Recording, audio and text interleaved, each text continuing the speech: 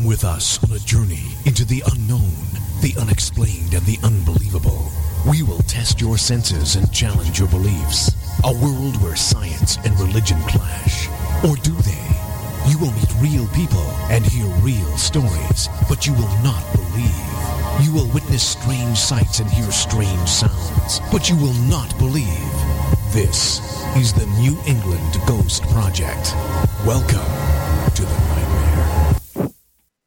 Good evening, good morning, good afternoon, good day, everyone. Welcome to Ghost Chronicles Next Generation. I am Ron Kolik, your host, and with me, someone I know for a long, long time, the smartest guy I know, author and lighthouse historian, Jeremy D'Entremont.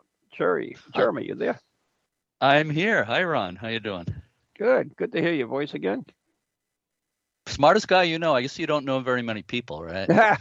Yeah. Hey, count your blessings. Well, thank you.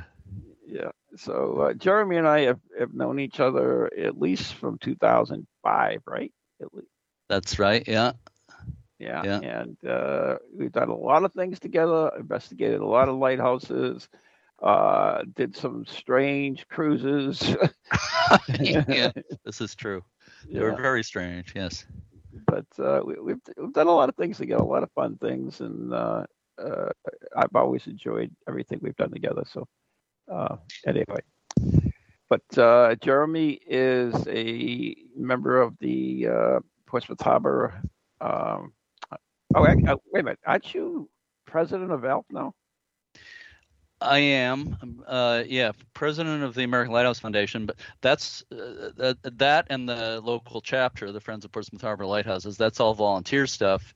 My job these days for the last 4 years is I actually work full-time for the U.S. Lighthouse Society, which is based on the West Coast.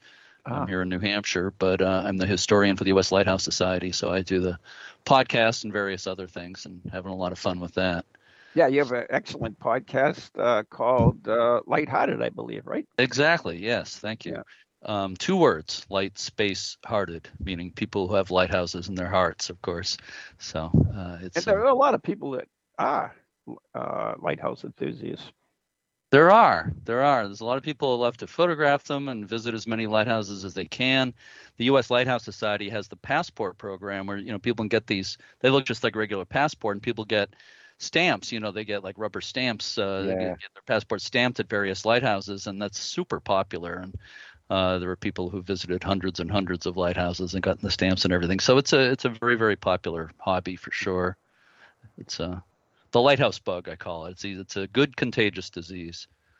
Right. And you've been with Portsmouth Harbor Lighthouse from when to when? 2001. The year 2000. In the year 2000, Portsmouth Harbor Lighthouse in Newcastle, New Hampshire, was licensed. licensed to the American Lighthouse Foundation, and the following year, my wife and I actually moved to Portsmouth. So I founded the Friends as a chapter of the American Lighthouse Foundation. Oops. Sorry, I had to mute myself for a second there so I could clear my throat and not make everybody listen to it. I thought you just died on me. No, I'm still here. But anyway, so I founded Friends of Portsmouth Harbor Lighthouse, singular, in 2001. But then a few years later, as you know, the foundation got ownership of Whaleback Lighthouse, which is like a mile from Portsmouth Harbor Lighthouse, just over the line in Maine. And we changed the name to Friends of Portsmouth Harbor Lighthouses, plural. Right now, we don't have access to Portsmouth Harbor Lighthouse because the walkway going out to it was washed away in December. So everything's kind of on hold at this moment.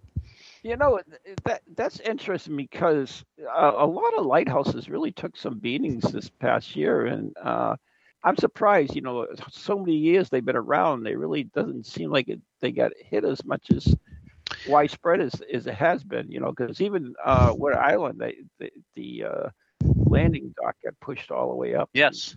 A lot of different things, Yeah, absolutely. Yeah. And going back to Hurricane Sandy, which is 10 or 11 years ago now, Lighthouse in New York Harbor was wiped out by that. Hurricane Katrina some years before that. A couple of lighthouses on the Gulf Coast were wiped out. So, stuff like that When you say wiped out, you mean absolutely destroyed? Gone, absolutely gone. Yeah. Wow, I wasn't aware of that. No, I thought you just received damage. Really?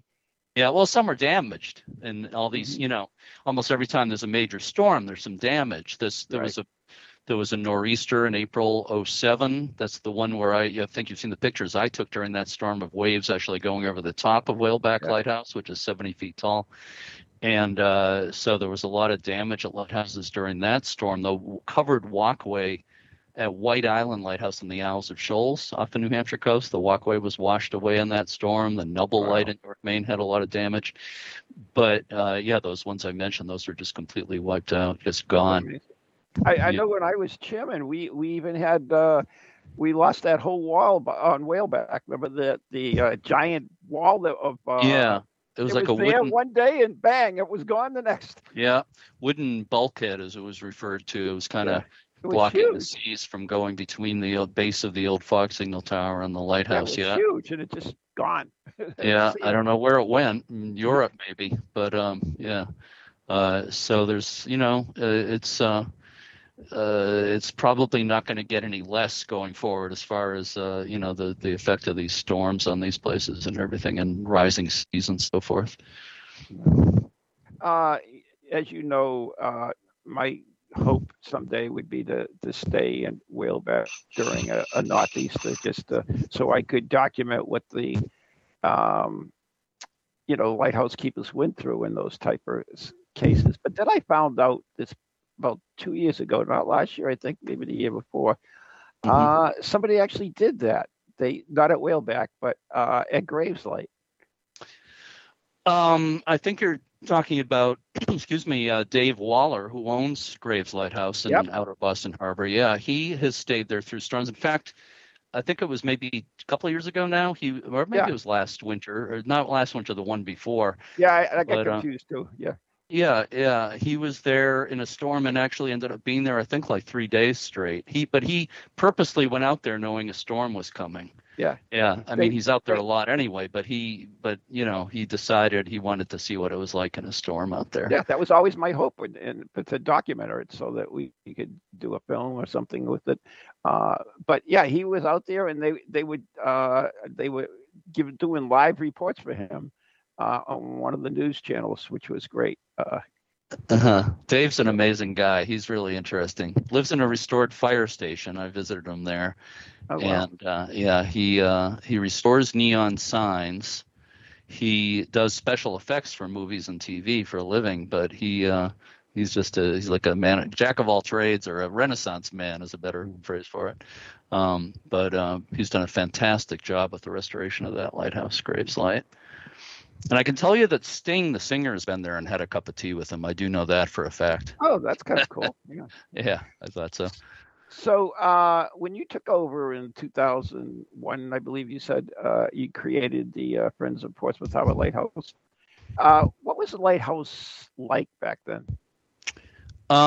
It was in pretty good shape because the Coast Guard had done some restoration to it in 1998. They actually, at that time, they hired a contractor and they removed all the lead paint and repainted it.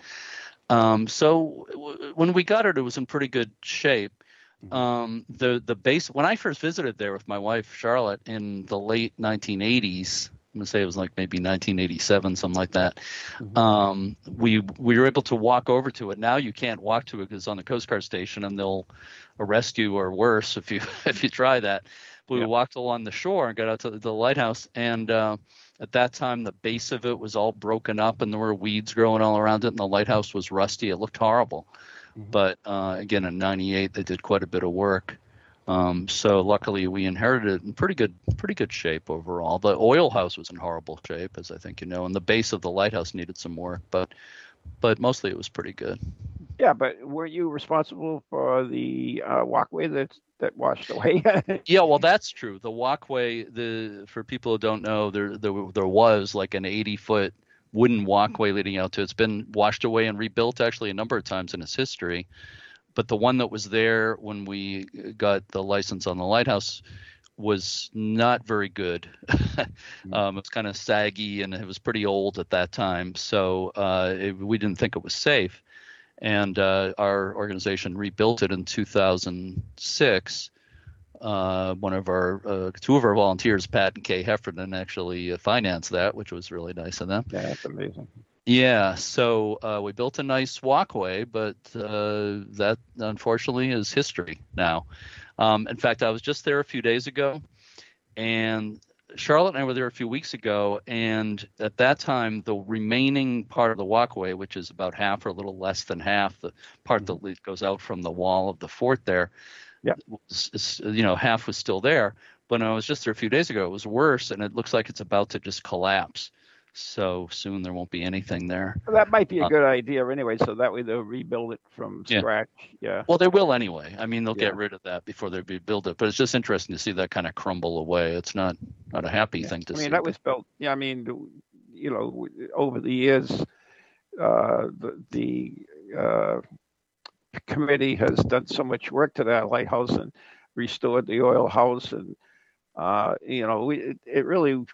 It's been a lot of work and a lot of money that went into that lighthouse. People don't understand that. They think, oh, I'm going to buy a lighthouse. They see it's on auction. You can get it for like nothing. It's like, oh, my God, you don't know what you're getting into.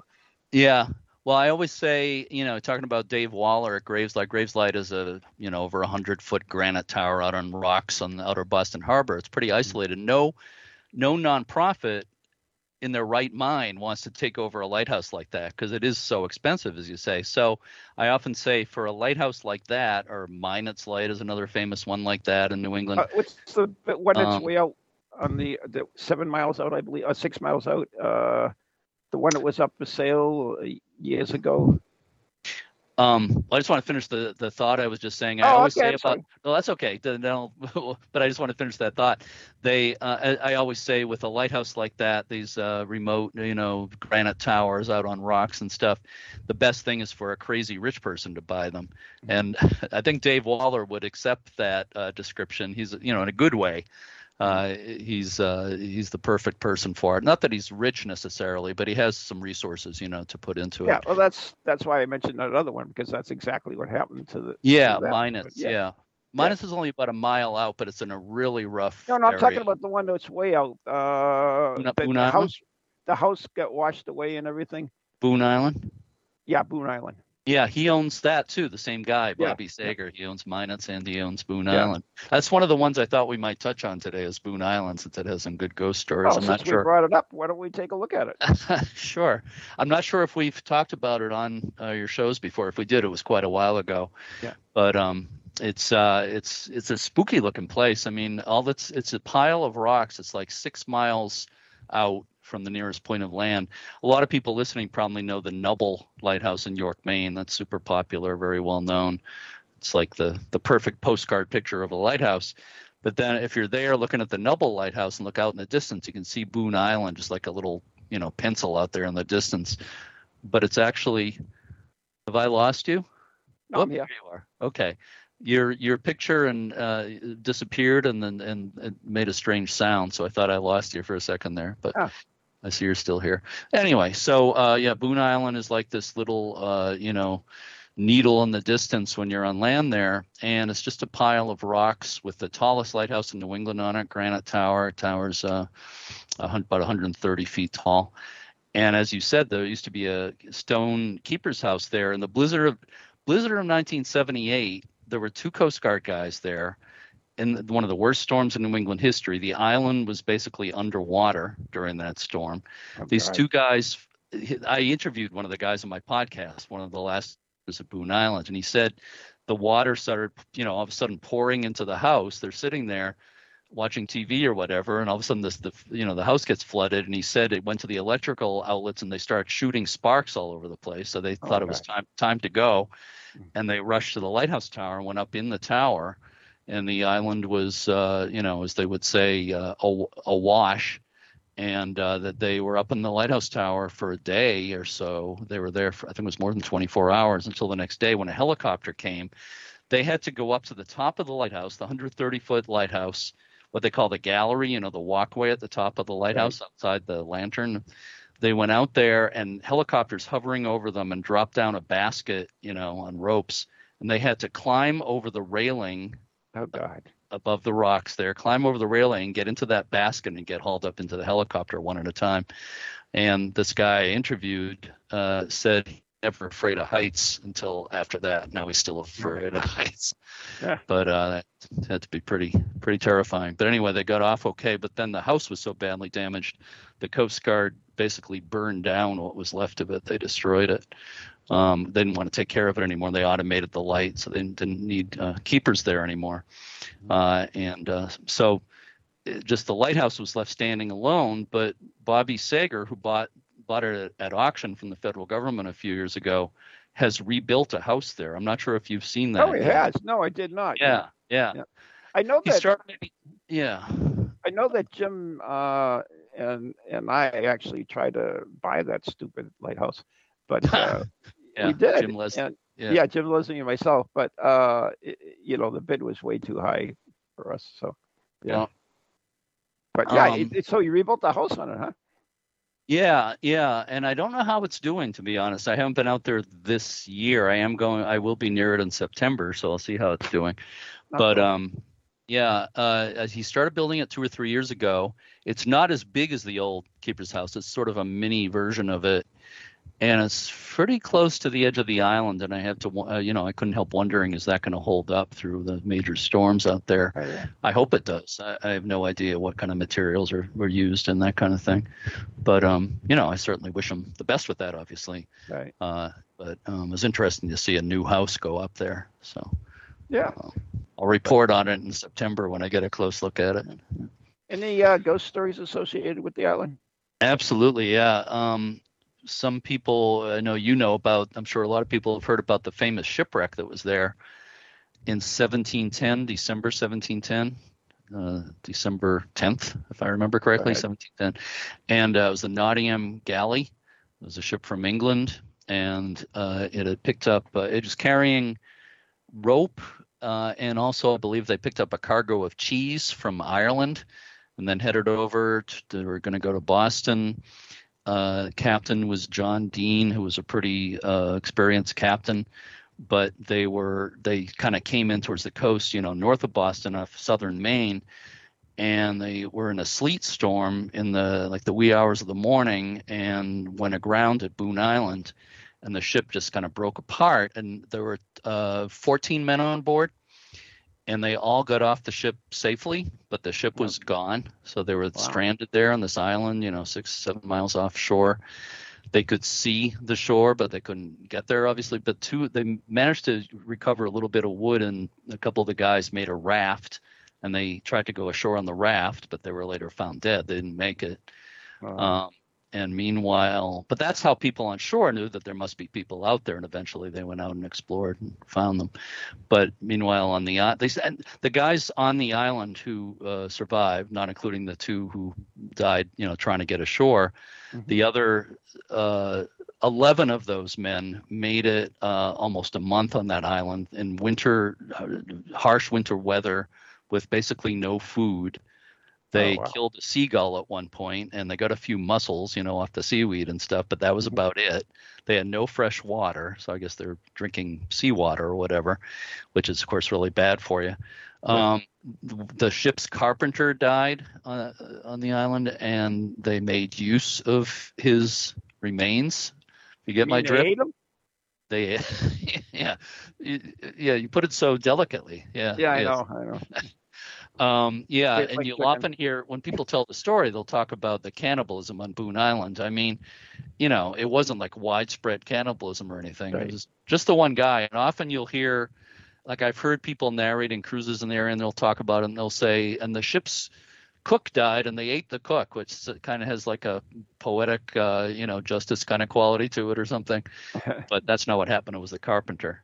But anyway, but the other 11 guys survived almost a month, and then finally a boat went out from Portsmouth, New Hampshire, which is the nearest major city to there at the time. And the guys who went out to the island said that the survivors, looked wild. They were wild men, as if they had been living there for years, and they were emaciated. And they'd only been there a month, but still, basically no food and no fresh water. Yeah, in winter. Yeah, in winter, right, with no cover. And John, the captain, was played up as a hero by some people, but the first mate and another guy on the crew wrote a book saying that Dean was more of a villain than anything.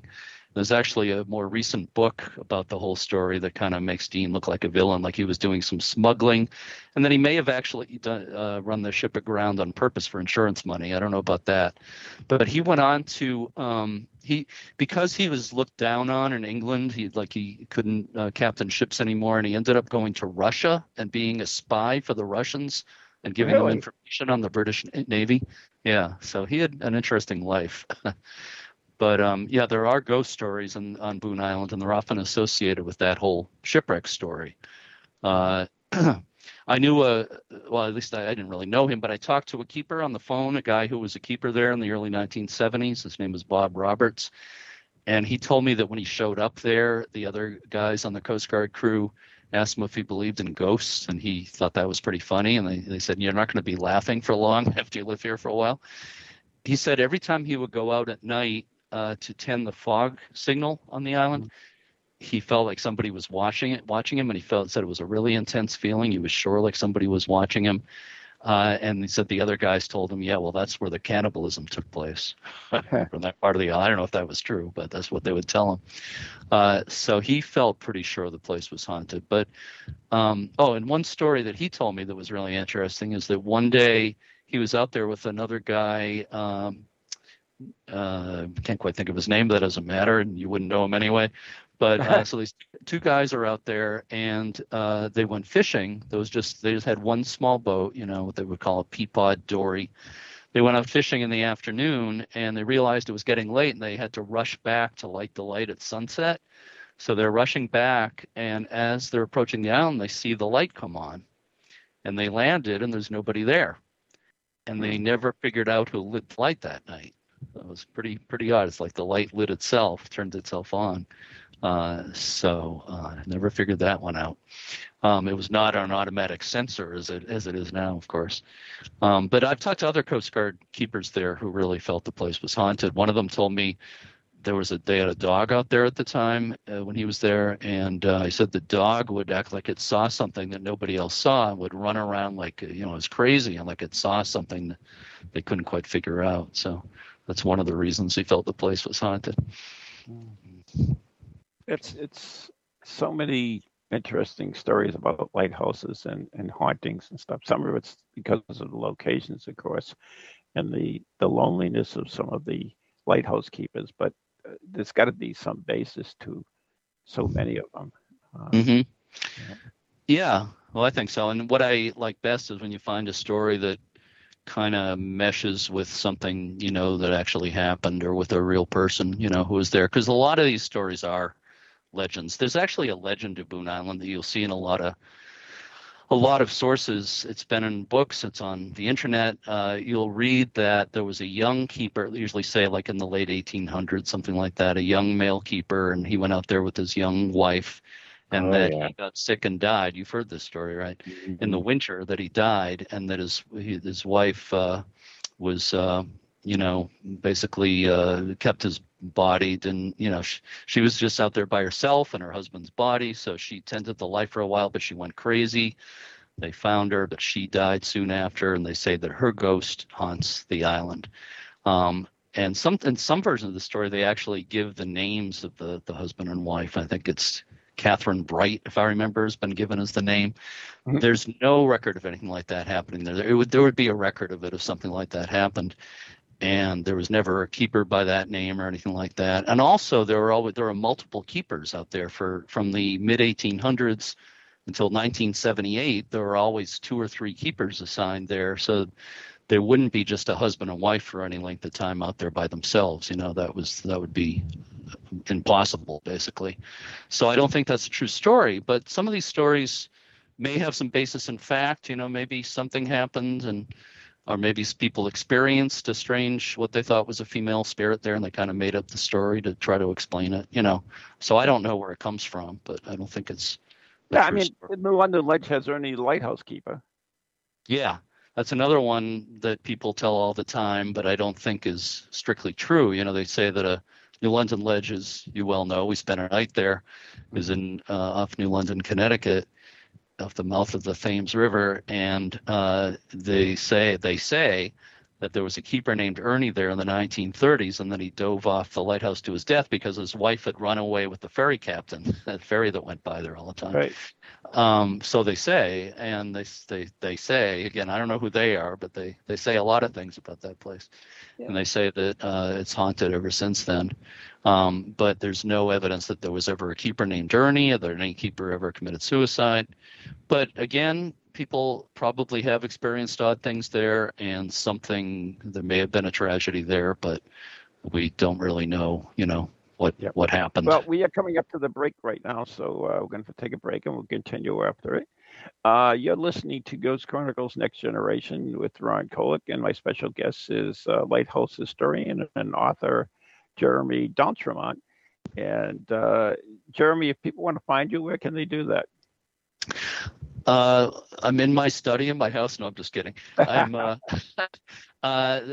can email me at jeremy@uslhs.org. They can. My personal website is newenglandlighthouses.net, but I'm involved in a lot of websites and social media and so forth. Yes, I'm easy to find. Okay, thank you so much, and stay tuned. We'll be right back after the following messages. Today's show. We'll be back.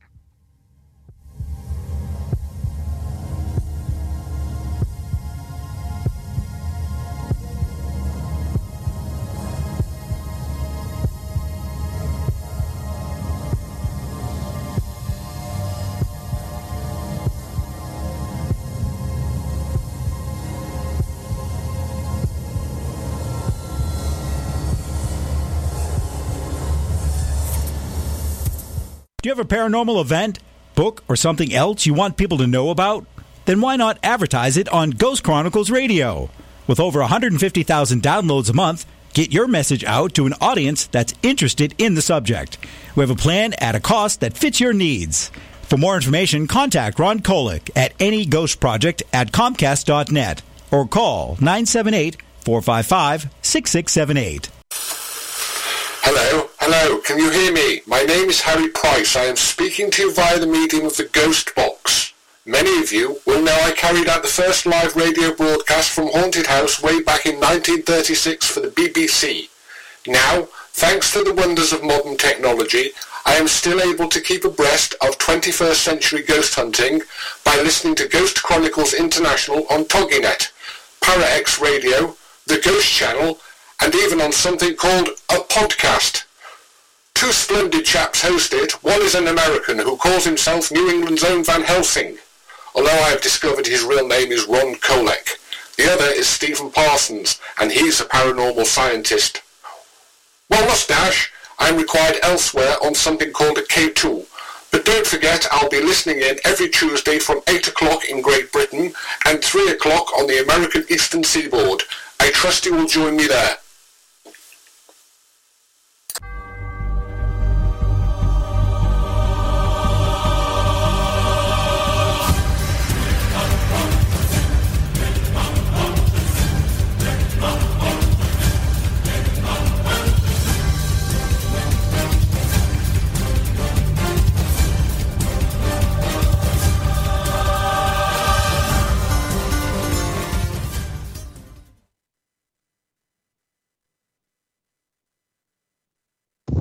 Welcome back to Ghost Chronicles Next Generation. Today's show is brought to you by Circles of Wisdom, 286 Merrimack Street, Methuen, Massachusetts, the Glant Messier Family Law Group, 15 High Street, North Andover, Massachusetts, and our very good friends on Ghost Chronicles Radio on Patreon. So become a member and have access to over 50 exclusive videos, including our investigation of New London Ledge Lighthouse.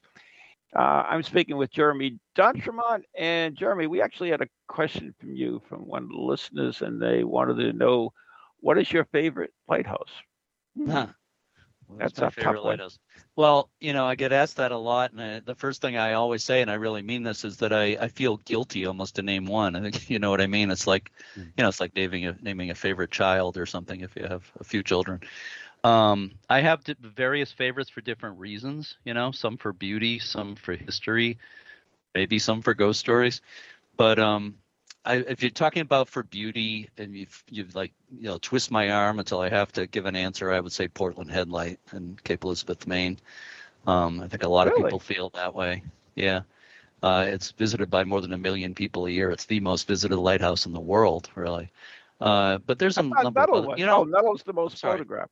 Oh, Nubble. No. I would say Portland Head gets over 1.2 million visitors a year, and I would say most of them photograph it, especially these days where everybody has cell phones and stuff. Fair enough. Nubble gets only maybe 400,000 to 500,000 a year. So Portland Head gets so many partly because cruise ships, tons of cruise ships go in there in the fall, and they bus people from the cruise ships to the lighthouse. And sometimes in the fall, it'd be wall-to-wall people.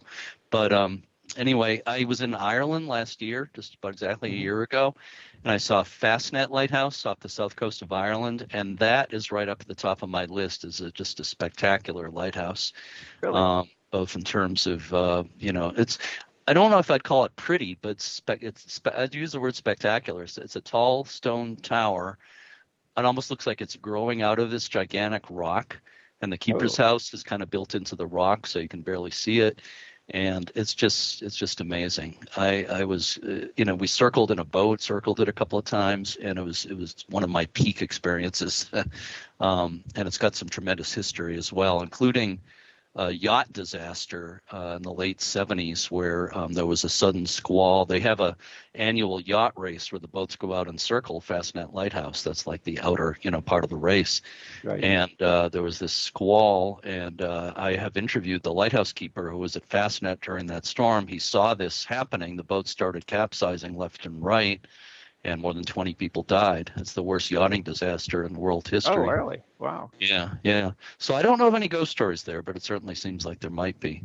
Yeah, there's some interesting stories from, because the lighthouses are a little bit older in the UK than we have here. I had a couple who live in a lighthouse in Wales, and in fact, Doctor Who was filmed there. A segment was filmed at that lighthouse. Mm-hmm. And there's some really, really old Steve Parsons, of course, who lives in Wales, is part of a volunteer service that keeps watching one of the lighthouses. So as well. But do you know any ghost stories from over there? I do. I know a couple in Ireland, certainly at least one that I think you know about too in Scotland, and then a couple in England. I've also been in England twice in the last few years. And there's one lighthouse that I visited there called the Souter, Souter, Souter Lighthouse that's in the northeast coast. And that has a lot of ghost stories. And Most Haunted, the TV show, was there, I guess a number of years ago now. But they're one of their psychics, maybe you know who he is, Derek Akora, is that his name? Yep, I actually have a signed T-shirt for him. Oh, okay. All right. So you definitely know one of my favorites. Yep. Okay, yeah. So he was there for that investigation, and he came up with the idea that this female ghost that they had been experiencing there was Isabella Darling, who was the niece of Grace Darling, who's one of the most famous figures in lighthouse history in the world. She was at Longstone Lighthouse off the east coast of England in the mid-1800s, and she and her father rescued a whole bunch of people from a shipwreck. It's very famous. Mm-hmm. So her niece, Isabella, was supposedly haunting Souter Lighthouse. The staff there at Souter Lighthouse was saying that they saw spoons levitating in the house. Really? That would be cool. They said people felt that they were grabbed by an unseen presence and so forth. They said that most of it took place in the kitchen, or I guess like a living room area as well. And so again, Most Haunted said there was a lot of activity there. They also, Derek Cora also said there was a spirit named John, who he said he felt the guy was deeply depressed when he died. And I guess some research showed that there was somebody named John who died in that room where Derek was at the time. So that's a pretty interesting one. Yeah. There's also St. Catherine's Lighthouse off the south of England on the Isle of Wight, looking out on the English Channel. there was a bombing there during World War II, and the 3 keepers were killed by a bomb, by an air raid. Wow. Yeah. And they were buried nearby in the church graveyard. And there's a lot of reports of people seeing those keepers walking the grounds and supposedly basically carrying out their duties as if, nothing ever happened. And people say they've seen objects moving on their own inside the lighthouse. And there's also reports of ghost animals there. I don't know the details on that, but as you well know, that's not that uncommon. No. Yeah, I actually saw I believe I saw a apparition of a dog at Wood Island Lighthouse, which is probably, speaking about that, going back there next month, so I'm excited about that. But yes,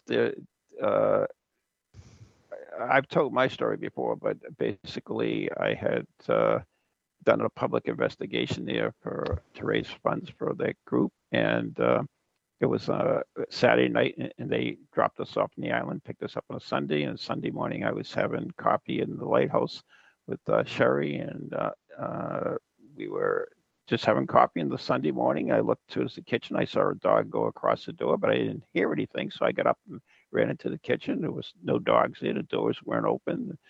No dogs anywhere in the lighthouse. And I came back, and she asked me if I could describe it. And I said, sure, I could see him as clearly as I'm looking at you. And I described the dog, and she just smiled and shook her head and said that, that sounds like a dog that used to live here. And when it was time for the lighthouse keeper to be relieved, the dog wouldn't go, and he stayed on the island. The other lighthouses tended to him until he passed away on the island. And then later on, she showed me a picture, and it looked like that dog. Can I say it was? I can't, but it certainly looked like the dog I saw. But yeah, it's interesting. You wouldn't think animals, but there are other examples. A lot of people. Go ahead. Yeah, I was going to say, I think there's a lighthouse in Florida, if I remember correctly. I think it's the Pensacola Lighthouse, where supposedly there's a ghost cat that people have seen. Yeah. Yeah.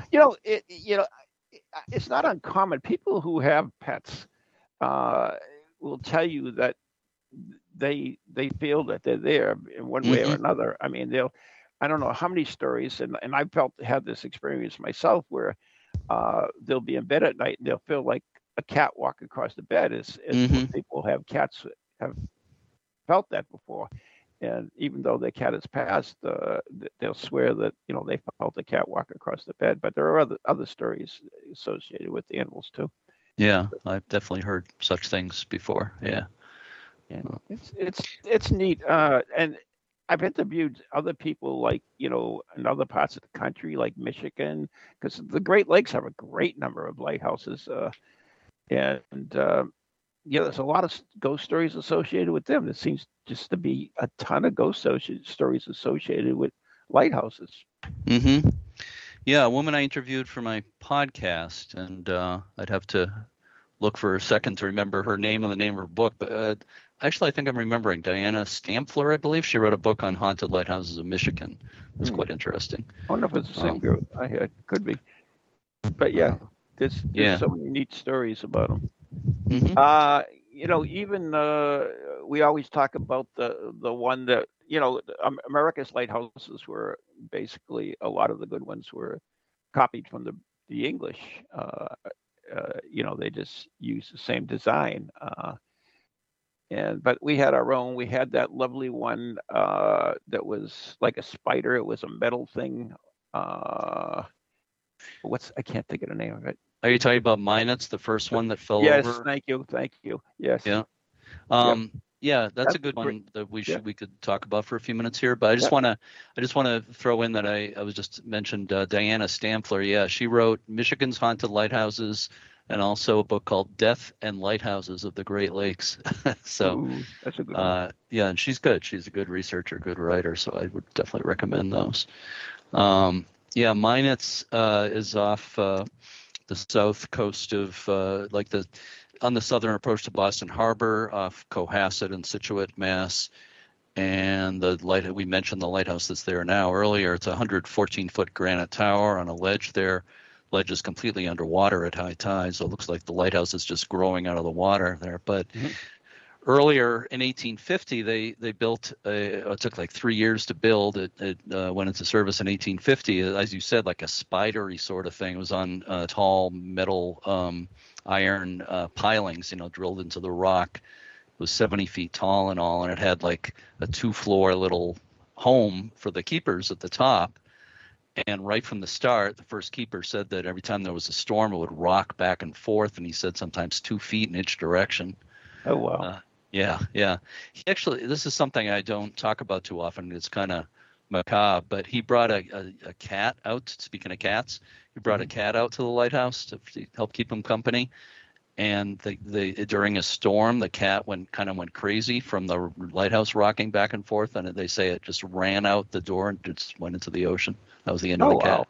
Yeah, but I don't know if it haunts the place there. But anyway, so the first keeper, his son was an assistant keeper, and there was another assistant. They thought they were going to die every time there was a storm, and he actually wrote in the logbook at one point something like, God help us, or God only knows what the end will be. The tower sways 2 feet each way now, and so forth. He said the tower reels like a drunken man. That was a good phrase. So he and the other keepers stuck it out for a few months, but then in October, they were there almost a year. In October, they all resigned because they were afraid they wouldn't live through the winter, the storms of winter. And another keeper came who was a veteran of the Navy in England. And he was confident until he was there for a storm. And then he said, this place is going to fall over. You got to do something here. And then the storm washed away the station's boat. He went to Boston to get a new boat. He left 2 young keepers in charge in their 20s, one from England, one from Portugal. And another storm came in while these 2 guys were out there with no boat. And people on shore could see the light until late at night. They heard the ringing of the fog bell after midnight, and then nothing, no sound, no light. The keeper went to shore early in the morning. He saw pieces of the lighthouse washing up on shore. He saw articles of his own clothing that he had left at the lighthouse. So the lighthouse had fallen over sometime in the wee hours. The 2 keepers tried to swim for shore. They died of exposure. One of them was found on an island. The other was found on a beach near there. And it's pretty famous. So that's the sad part of the story. But the happy thing is they took 5 years and built this amazing new lighthouse. That's one of the great lighthouses in the world. But there are ghost stories there. Nobody has lived at that. Well, now it's privately owned. I don't know if anybody's experienced anything recently, but the last keeper left there in like the 1940s. I think it was 47. And there are some stories. A lot of what you'll hear is that people see a figure on the ladder on the side of the lighthouse. And when if there's a storm coming or if the seas are getting rough, they say that this figure on the ladder will yell to people to stay away. And sometimes they say that he's yelling it in Portuguese. And, of course, one of the young guys who died was Portuguese. Mm-hmm. But another story that was kind of cool was that there were 2 keepers at the lighthouse. They used to assign 3, and 2 would be out there at a time. The other would be on shore leave, and they kind of rotate through there. So this one keeper is doing some work late at night. He's at a desk on I think a lower part of the lighthouse, and he heard knocking on the wall.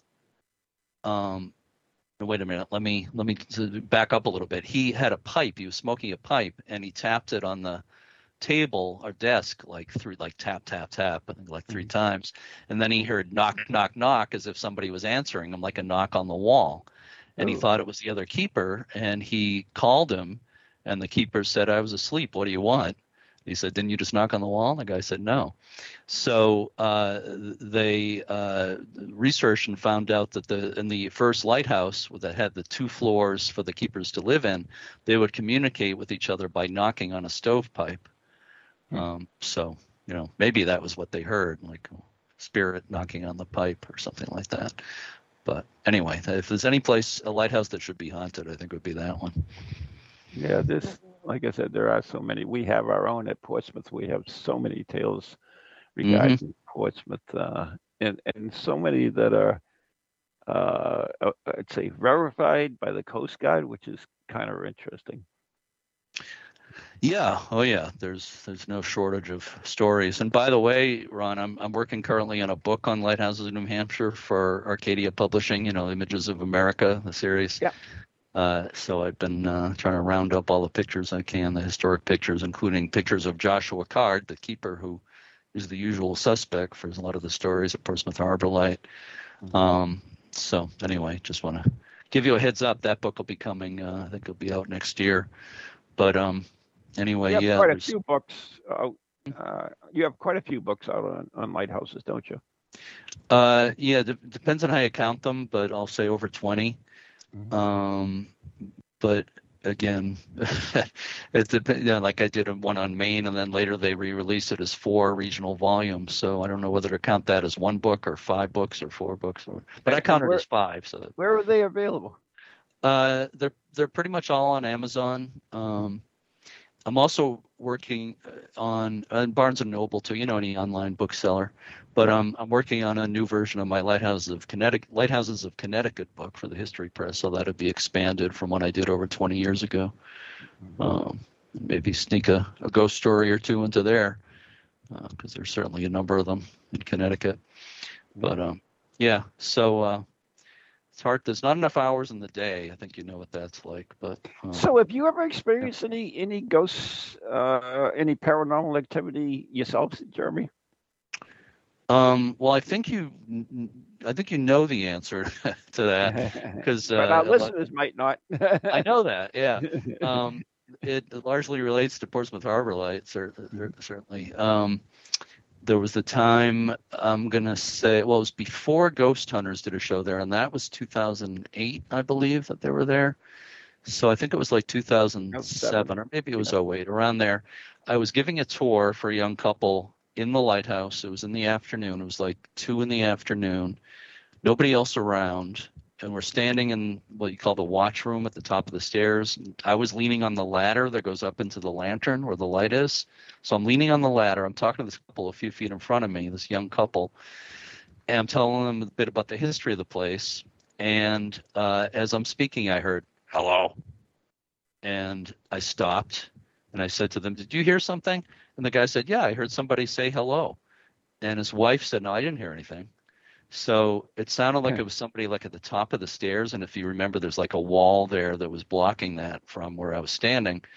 So I stepped forward. I looked around. I looked down the stairs. There was nobody there. All the way down the stairs, nobody there. We looked outside. Nobody there. Nobody in sight. And I know I heard a guy say hello. And it was near that same time that one of our volunteers who used to be very involved, Ross Tracy, was up in the lighthouse by himself painting in the lantern room in the very top, all by himself. And he had headphones on. He's listening to music, and he thought he heard something. So he took the headphones off and heard, "What are you doing?" And the voice he described was a lot like what I heard. And he decided, he looked around, nobody in sight. So he decided it was time to pack up and go home at that point. But so, yeah. And other than that, for me, some of the things we experienced during the investigations you and I have done have been extremely interesting. I also had experiences in the Fort Constitution, which is next to the lighthouse, which there was an explosion there, of course, July 4th, 1809, when 10, we don't know absolutely for sure, but 10 or maybe 11 people were killed. And so there's a lot of ghost stories, things people have experienced there. I was with another group doing an investigation there one night when 2 of them said there's a presence here, and they both were doing dowsing with pendulums, and there seemed to be a lot of activity. They thought there was somebody there. And just as they're saying that, to me, it felt like something went through me. That's how it felt.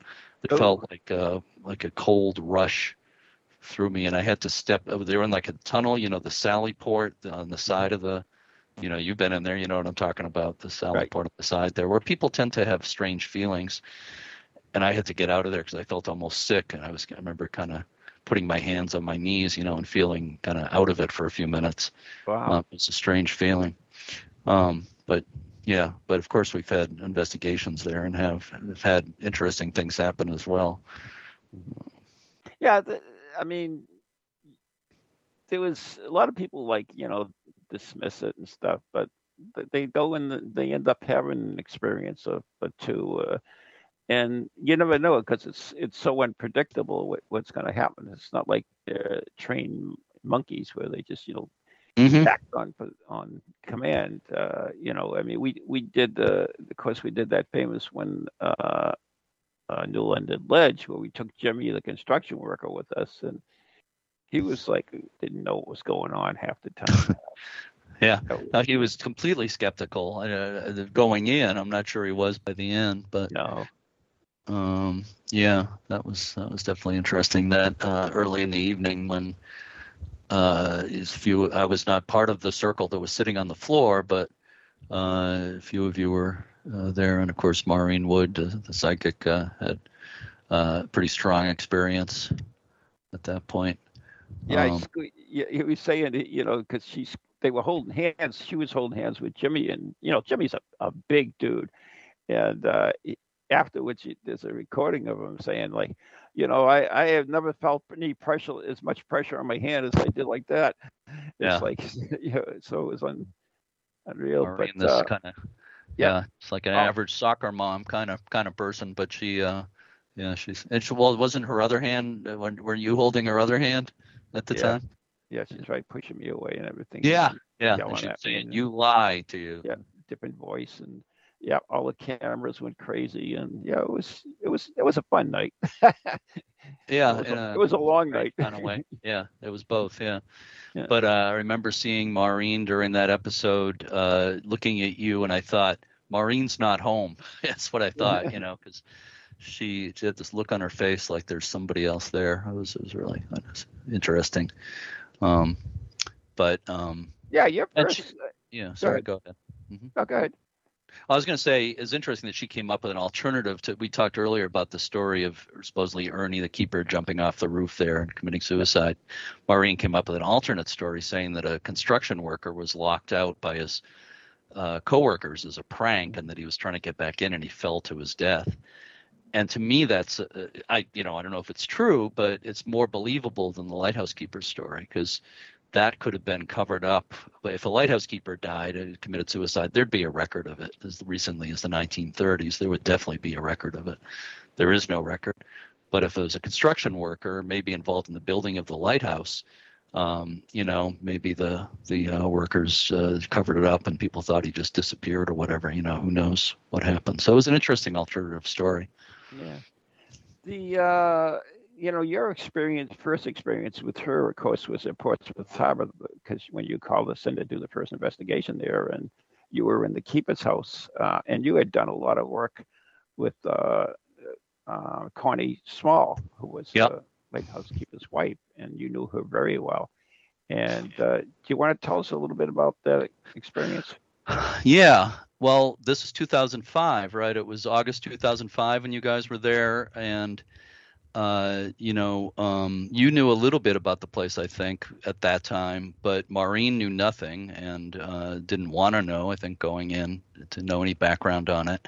So it was like 12 after midnight and maybe 12:30, something like that. A few of us are up on the second floor of the keeper's house, which is now the Coast Guard has offices in there, but they let us go in there that night. So we're standing in this little kitchen area, and if you remember, Maureen at first saying, "Oh, there's some presence here. I think it's a wife of a lighthouse keeper," but she said, "Oh, well, she's gone now." And then all of a sudden, it was like there was something more powerful going on, and her voice changed as if she was somebody else, and she was talking like an old lady.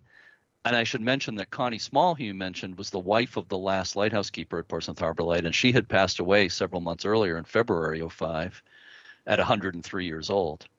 So anyway, Maureen starts talking as if she's a really old woman. And I thought to myself, it sounds like Connie. It really sounded like her. And I thought, well, that's not Connie, it's Maureen. And, my skeptic was kicking in, right? My skeptical mind. And Maureen was saying, I want to thank you for the gift. And you said, oh, is it? Or no, she said, I want to thank you. And you said, oh, is it me you want to thank? And she said, no. And you said, it never is. And you said, is it Jeremy? And she said, yes. And then she said, I want to thank you for the gift. And, I had given her gifts. So that was interesting. I don't remember and really much else that she said. It didn't go on for a really long time. I think she repeated those things a few times. And then she fell down like a ton of bricks like she often has done when she does this channeling. And a little while later, Roxy Zwicker, who was with us, who was written about haunted stories and stuff of that area and so forth, gives tours, and you've worked with, of course, a lot, she was with us that night. And everybody went downstairs because I stayed upstairs. Roxy came back upstairs. She was kind of shaken up. She said to me, Maureen said to Roxy, Connie wants to thank you for the big yellow flowers, right? I always forget, is it yellow or pink? Yellow flowers. I know. I always have the same problem, too. So, what was interesting is that at Connie's funeral several months earlier, in a small church with an open casket in the front of the church, I was one of the last ones out of the church. Roxy and her husband, Ken, were the last ones out. Roxy had a bouquet of tulips. The minister said, you can put those in the coffin if you want to. She did. Nobody knew that but Roxy and her husband and the minister. And then, like 6 months later, out of the blue, Maureen says to Roxy, Connie wants to thank you for the big yellow flowers, the big yellow tulips. And with that, we're going to end the show. So there you go. Anyways, Jeremy, thank you so much. I've been speaking with Jeremy D'Entremont, author and Lighthouse historian. You've been listening to Ghost Chronicles Next Generation, brought to Circles of Wisdom, 286 Merrimack Street, Methuen, Massachusetts, the Glant Messier family, Logwood, 15 High Street, North Andover, Massachusetts, and our very good friends on Ghost Chronicles Radio and Patreon. Become a member. Thanks for listening, everyone. Good night. God bless. Thank you, Jeremy. Thank you.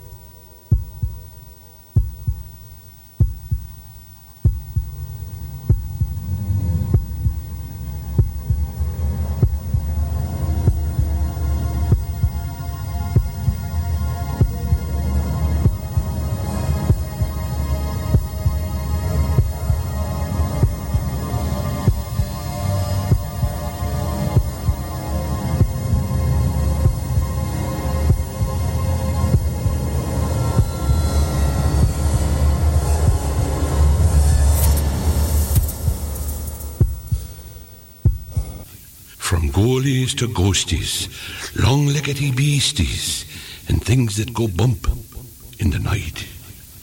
Deliver us, good Lord.